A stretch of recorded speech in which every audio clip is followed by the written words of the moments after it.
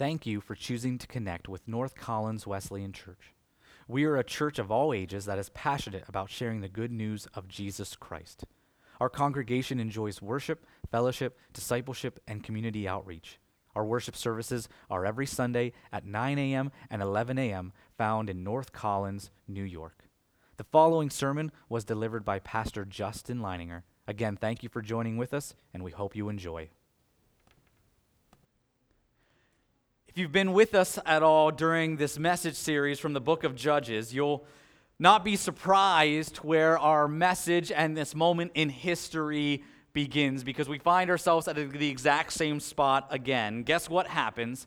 The people of Israel do evil in the eyes of the Lord. And if you're wondering, yes, this is the fourth judge that we talked about. So this is easily the fourth time. It's actually been quite a few more times that the Israelites have done this. For some reason, they lose sight of God. And in this particular instance, the evil that they do in God's eyes, they serve the false gods of neighboring nations. And so because that happens, they fall into the hands of the Ammonites, which is one of the neighboring nations around them. And Scripture says that the Israelites are crushed, shattered, and oppressed for 18 years, because once again, somehow they have forgotten about God. And I guess it makes sense. They don't have our scripture, so they don't have maybe the stories of before them. Those things should be passed down from one generation to another, but somehow they do forget. And so they've been crushed, shattered, and oppressed for 18 years. And finally, they call out to God. And they have this conversation with God, and they decide to get rid of all these false gods and idols and things. And they basically try to free their nation from those things and serve God again. And in the Bible, it says that God could bear their misery no longer. He could hear their cries for him and could bear their misery no longer. And so it's time for another judge to come forward and to lead the Israelites to freedom. Specifically, they are in a moment where the Ammonites, they call their army together, and apparently they see the Israelites getting a little unruly, and so they decide that they're going to lead an attack back into Israel to make sure that they are under their control. And so they go to do this, to oppress the Israelites, and it is in this moment that we are introduced to the 8th of 12 judges in the book of Judges, a man named Jephthah. Now, Jephthah's story, his background is a bit different than the other leaders, the other judges that we are introduced to. Most of the other ones come with some kind of little bit of a story of their power, of their place. They are in this moment where it is clear that they are a leader, and God calls them forward, but you can see that they are in a position of strength, of power for one reason or another. But Jephthah's story is very different because he is a social outcast. He is someone who, for the most of his life, has been cast out from family, from friends, from the nation and the people that he calls home. And so we're given a bit of a rags to riches, zero to hero, chump to champ kind of story. Now, I don't know about you, but I kind of like those stories. I enjoy those stories. I think that's very American, right? We love the zero to hero kind of story. That's the American dream, right? You're supposed to be able to do that. That's the dream for everybody. If you are a zero in America, you can be a hero, and we love that. We're excited about that. And so we see this, and I think we start to feel towards that. And we recognize that about our society, right? We are often told these zero to hero, chump to champ kind of stories. For example, many of us have been told that Michael Jordan got cut from his high school basketball team, right? Michael Jordan got cut from his high school basketball team, and he's the greatest basketball player the world has ever known. Like, hands down, there's no competition. He is that guy, but he got cut. We're also told that Abraham Lincoln, our greatest president, right? That's kind of not, you could debate that, but in the end, we kind of all know it, right? Abraham Lincoln, our greatest president, lost election after election after election, right? Before becoming president. And we hear that and we're like, how is that possible? But that's why you just keep going. That's the American dream, right? We're also told that Thomas Edison is said to have failed 10,000 times before he created the first light bulb. 10,000 times. 10,000, that's a number we don't even question. How is that even possible? But there it is. All three stories probably have some exaggeration in there, right? Did Thomas Edison really fail 10,000 times? I mean, does he have like a little notebook where he's got like 10,000 little check marks like that happened? And did that really happen? Or did he just fail a lot? Did he just like try a lot of times? And the truth is, even if you talk to Thomas Edison, he recognizes it's a little exaggerated because he has said to talk about how each failure was really a step forward. And so he doesn't even view them as failures. Like he doesn't even think that he failed in all of those times. They were just steps forward till he got the completed job. And Abraham Lincoln, we do realize that he won some elections along the way too, right? Like the truth is, yes, he did lose a lot, but like mixed in there's some victories along the way. He was successful in certain things as well. And yes, Michael Jordan was cut from his basketball team when he was at a very good school, cut as a sophomore from his varsity team, which many of us know most sophomores do, especially at a really good school.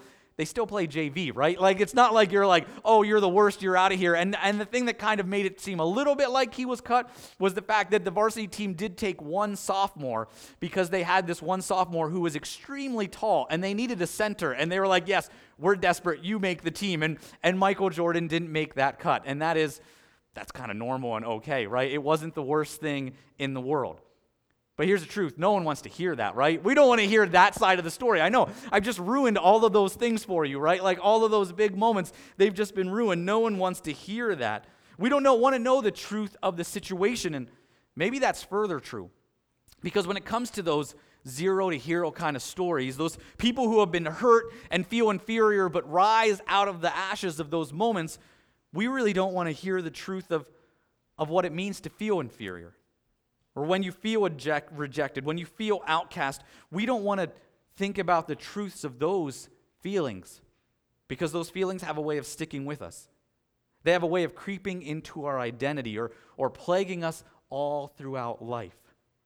Jephthah, he had to deal with feeling inferior for his entire life. And unfortunately, it led him to a very horrible mistake. Jephthah's story starts with difficulty. Jephthah is born outside of marriage. His family, his father is married, but not to who Jephthah's mother actually is. And so we'll say that his mother's trade is not one of respect. And you can read up on the story and get those details. It's found in Judges 11. Now, his father had sons with his actual wife, and so when they grow up, those sons drive Jephthah away. They don't want to share what they have with someone who they feel is illegitimate. And so they don't want to share their inheritance with this guy, and so they force him away. But Jephthah isn't just forced out of his home. Our understanding is that he's forced out of his entire community. It's not just his family that rejects him, that says hurtful things to him, that puts him down, that makes him feel inferior. It's his entire community as well. They say hurtful things, they push him out, he gets rejected, and he has to go away. Scripture tells us that he flees to a place called the land of Tob. Now, you don't need to know or remember that name. I just really like the way the land of Tob sounds. It makes me think of a place that grows candy canes and lollipops or something, right? Like, it's the land of Tob. And yeah, and that's just, I don't know why. That's what it makes me think. So he goes to this land of Tob, this wilderness place with candy canes. And now the moment comes when a judge is needed to lead Israel. The Ammonites are on their way to invade, and they need a leader. And in this moment, Israel kind of says, whoever will stand up and step up and lead us to victory in this battle, they're going to become our leader. They will become our judge. They will rule us in this moment. And they make this statement. And then what's interesting is Scripture doesn't say anything about anybody stepping up. And so apparently they make this statement, whoever steps up is going to be the person, in silence. No one wants to do it. And so what we find is that God is with Jephthah. And so the Israelite leaders reach this point where they journey to the land of Tob. I imagine you have to skip there, so I see them skipping there. I mean, it just makes sense. It's the land of Tob. And so they journey to the land of Tob, and they seek Jephthah out. And at this time, in Tob, amongst the lollipops, Jephthah has become a bit of a gang leader. This is real. The Bible actually says, and I love this, the Bible says he is the leader of a gang of scoundrels. Yes, scoundrels. Yeah, that's pretty amazing, right? I almost wish they used the word scallywags or something. Like, it's just, like, you get that nature, right? Yeah, he's leading these scoundrels in the wilderness, in the land of Tob with candy canes. And they get there, and Seriously though, Jephthah is this leader, and apparently he's risen. He is this leader, and people are attracted to him. Yes, they're scoundrels, but that's okay. He's made the most of what he has, and so he's there, he leads, and so they go to him and they say, Jephthah, we want you to be our leader. So there's two things that we see in Jephthah's response to the Israelites. The first thing is a really good thing. We see from his words that he has faith in God. He knows that if he's going to be victorious, it's going to come because God is going to lead him to victory. God is going to provide the victory, and that is a really good thing. But the second thing we see is we see that the way they treated him, having rejected him, having outcast him, having sent him out, having hurt him, having said that you are inferior, you are insignificant, we see rightly and relatably, right, that he has some doubts about what that means to himself. Those things have been internalized and they are real. And so he has some doubts about the Israelites' feelings. And he turns back to them and he says, you're really going to let me lead.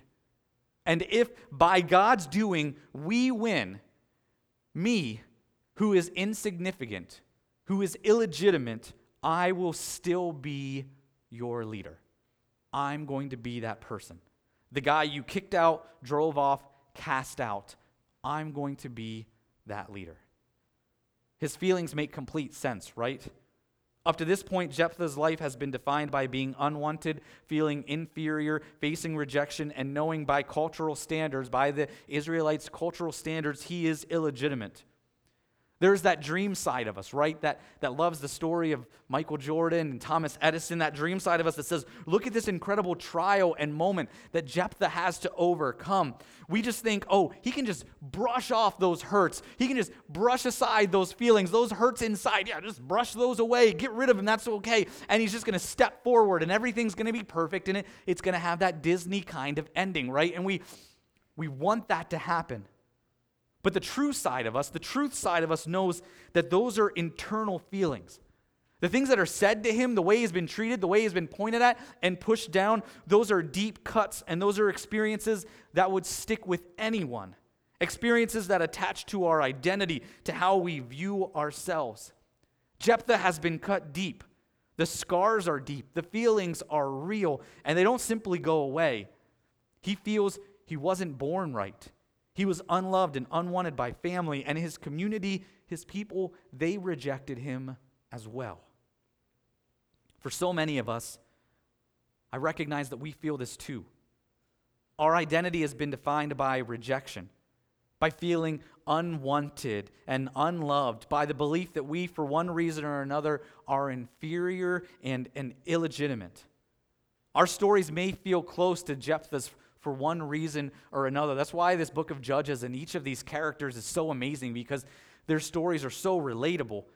We may have those feelings because of our birth, or it could be because our family rejected us or deserted us or simply never seemed to be happy with us, or it could be from our community, that our lives have never stacked up to others or reached where we should be, or we always felt like we were in the outside looking in.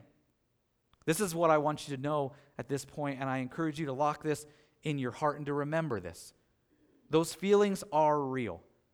They are legitimate feelings. They are hurts and they are deep.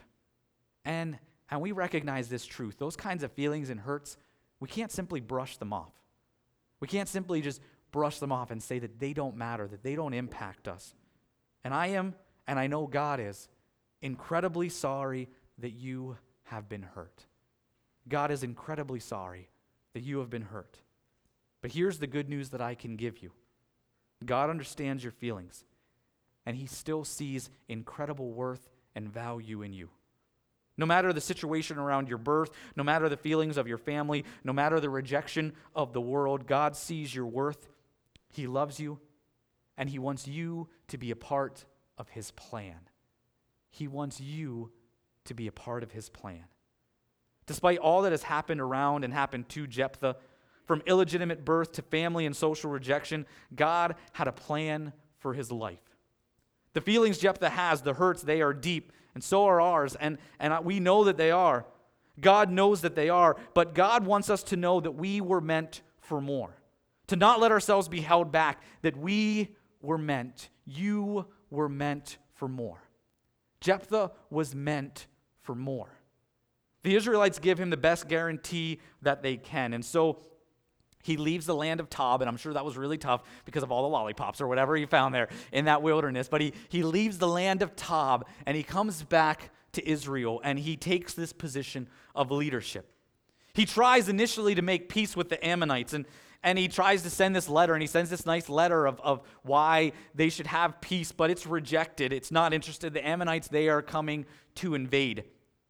And Scripture tells us in that moment that the Spirit of God who's with Jephthah takes hold of Jephthah, and he leads the Israelites to war. He leads them to battle. This is the moment, as we've seen from the other judges, we recognize what's going to happen. Israel is going to win. God is with them, and that is all that matters as this is shaping up. And so all is shaping up for right. This is going to be great. But one small thing. Something about Jephthah, something from his past, probably those feelings of inadequacy, illegitimacy, of rejection.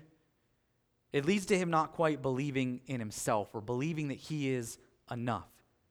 And he really thinks that he needs this win to be fulfilled. He needs this win to prove his worth, to prove his value to Israel, to cement his place in their community, to do that. And so he does something rather rash. The Bible tells us that Jephthah makes a vow to God. I'm going to be honest with you. When it comes to working with God, God makes a lot of promises. And what is always encouraging and smart for all of us in Scripture, we see this, is to depend on God's promises and to try not to make any of our own, because that doesn't often work well. And that's not really how it's supposed to work. And so Jephthah makes this vow, and honestly, with it, God doesn't ask for it. God, I don't even think really wants it, because when you look at the nature of this vow and the nature of God and God's commands and God's rules and his place in the world, God, I don't think he needs this, wants it. I don't think he agrees with this vow. I don't think God wants anything to do with it, but Jephthah feels that it needs to be done. He's got this insecurity, and so he needs this. And so he makes a vow to God. He says, God, if you give me victory in this, if you give me victory, whenever I return home victorious, the first thing that comes out of the door of my house, I will sacrifice to you. The first thing out of the door of my house, I will sacrifice to you. Now, I don't know what you're thinking, but my brain is thinking, what? That is not a great idea, right? Like, you're just going to leave that to chance. The first thing that comes out of your house, that could be anything. Anything. But Jephthah thinks he needs to make this vow. He doesn't believe that he is enough in who God made him to be, and he makes this vow that you can already guess is going to haunt him in a very big way. Why would Jephthah do this? Why would he do this? Because he felt inferior. He felt he needed this win to prove that he mattered, to make people appreciate him, to prove his worth, to be enough. And so he made this rash vow. It would seem crazy if it wasn't so clearly, relatably, and honestly human. If we didn't try to do the same in our own lives all the time. Because of the rejection we have faced, because of our feelings of inferiority, because of our need to be accepted, to be appreciated, to be enough, we try to prove it. We try to prove our worth, our value to the world around us. How true is this? I don't know if it's true for you, and maybe it's not, but I know this is true for me. I'll admit it. I try to prove my worth all the time to my family, to my church, to you, to the community around me. I try to prove that I am of value and of worth. And what happens when we try to prove our worth, when we try to prove our value? It hurts. We work hard. We put all this pressure on ourselves. We stress ourselves out. Then basically one of two things happens. One option is that we fail. And that basically clarifies what we feel about ourselves all along. Well, I'm just not enough. Look at me. I know I'm a loser and I lost. And I know that's my truth. I'm not enough. No wonder people have rejected me all my life. No wonder my family doesn't love me. No wonder this is my truth. I've lost. And then what happens? The big pity party begins, right? It's time for the pity party to begin. The other side, the second option, is basically just as bad. In fact, it's almost worse because it creates an unhealthy pattern. So we succeed. We do something good. But when we place our identity and our ability to prove our worth, to prove our value, it's never enough. We have to keep proving that worth, right? If it hinges on me proving my worth to you, I have to continually prove it. The appreciation is never enough. That victory is never enough. We become self-obsessed, and our victory is needed at the expense of all other things. Yes, I'll sacrifice whatever comes out of the door of my house because I need this win. I need it. So I'll sacrifice whatever comes out of my house. And the unfortunate truth is the people we're trying to prove our worth to, the people we're trying to get to change their feelings about us, in the end, it's not the world around us. It's ourselves. It's our own hurts and dark feelings that we can't live up to. Those hurts, it is ourselves. The problem has never been what others think about us. It's always been about what we've allowed others to make us think about ourselves. Let me say that again. The problem has never been what others think about us. It has always been what we allow others to make us believe, to make us think about ourselves. I want to encourage you to listen and just lock away a few of these thoughts in your heart. First is this: you can't prove to other people that you are enough. You can't prove to other people that you are enough. You weren't meant to do that, and they weren't meant, other people, it's not their job to make you feel like you're enough. That's not their responsibility either. We recognize this: people will love you or they won't. They will love you or they won't. And they shouldn't love us because of what we have done or what we can do. They should love us because it's what Jesus does. There's some incredible truth in that. And I encourage young people, but I encourage everyone to remember that. You don't need to earn or work for someone else's love. That is not how love works. You shouldn't have to give of yourself, of your body, of your heart, of your things so that someone else loves you. That's not how love works. We love because Jesus Christ, because God first loved us. That is where love comes from. We should never have to earn someone else's love. And so young people, but all of us, I encourage us to choose our relationships wisely. Choose people who we surround ourselves who love us because they know that love is what life is about, and they love us for that reason, not because of what we can give them, what we can do for them, what we can provide for them. That is not love. That is not love. Either way, we do recognize this. Yes, we need the care of others. We need the love of others in our lives. Yes, it does hurt when others don't love us, care for us, and appreciate us, especially those people close to us in our family who they just should, right? But they still don't, and that hurts. But in the end, what truly matters is not how others see us, but how God sees us. I want to encourage each and every one of us to lock away in our hearts this truth. That our identity, and it's why this series on identity is so important, because if our identity is found in how other people view and see us, by trying to get that love and that care, we will always find ourselves feeling empty. But when our identity is found in God, in who He created us to be, in who He made us to be, in who He loves us and has sacrificed for us, He views us that way with that amount of love. That is where our identity is supposed to be. And that is what allows each and every one of us to not just survive, but to thrive in life. My wife, Julie, is a marriage and family therapist, and she talked with me recently about how recent psychological studies show that the greatest input into our happiness is the compassion that we have for ourselves. Let me say that again. The greatest input into our happiness here on earth is the compassion that we have for ourselves. Meaning, will we forgive ourselves? Will we value and see worth in ourselves? May we shape how we see ourselves, not by the value of others, but by the value that God sees in us. And that is my encouragement for you. May you shape your identity not by the value that others see in you, but by the value that God sees in you.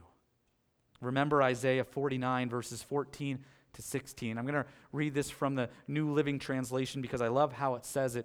It says this, it says, "Yet Jerusalem says, yet Israel says, the Lord has deserted us, the Lord has forgotten us." And God replies, "Never, never can a mother forget her nursing child. Can she feel no love for the child she has borne? But even if that were possible, I would not forget you. See, I have written your name on the palms of my hands." You are written on his hands. Right now, God is seeking you because you are worth seeking. You are worth saving. You are worth loving. You are worth dying for. That is your identity. That is your identity. You are worth dying for. Scripture tells us that Jephthah led the Israelites to victory.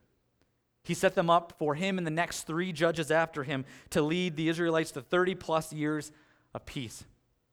But Jephthah probably never felt what he should have felt from that victory. When he returned home, the first person out of the door of his house was his only child, his daughter. Scholars still argue at this moment of what Scripture really means when it says that he sacrificed her. Did he actually sacrifice her, or did he just sacrifice her in terms of giving her to service to God? We don't really know, but either way, he lost his only daughter, his only child.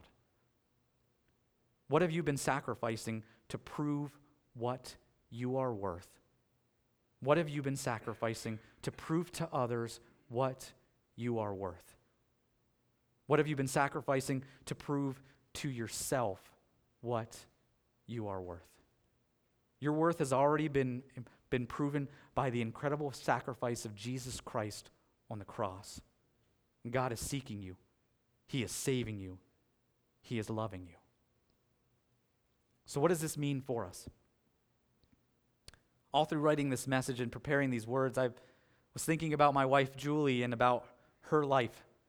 I know many of you don't know Julie's story. Because of addictions and selfish decisions by others in her early life, her earliest childhood memories are clouded with abandonment and with rejection. Parents who abandoned her, close family who rejected her, growing up feeling inferior and inadequate. She is described to be growing up in one house or another, doing everything that she could in that house to not make a wave. That was her goal.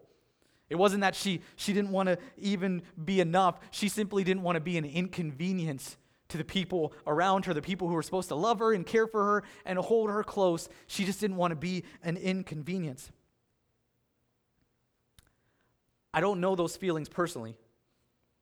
I don't know that rejection, but I could see it in her, and I could see at times that it is still there. Even to this day, she has monthly or weekly moments where she has to swallow one gut punch or another from family who seems to not care, not see, not appreciate, not love. This is why it amazes me that every day my wife is filled with such strength, such care, and such compassion for others. She has every reason to only be able to think of herself, but she continually puts others first. And I ask myself again and again, how is that possible? It is possible because she knows that her worth isn't found in the opinions of others. It's not found in a family that has abandoned her and left her to go, but it is found in the love of her God who sees her, who loves her, who is even now reaching out for more and more and more of her. Don't get me wrong.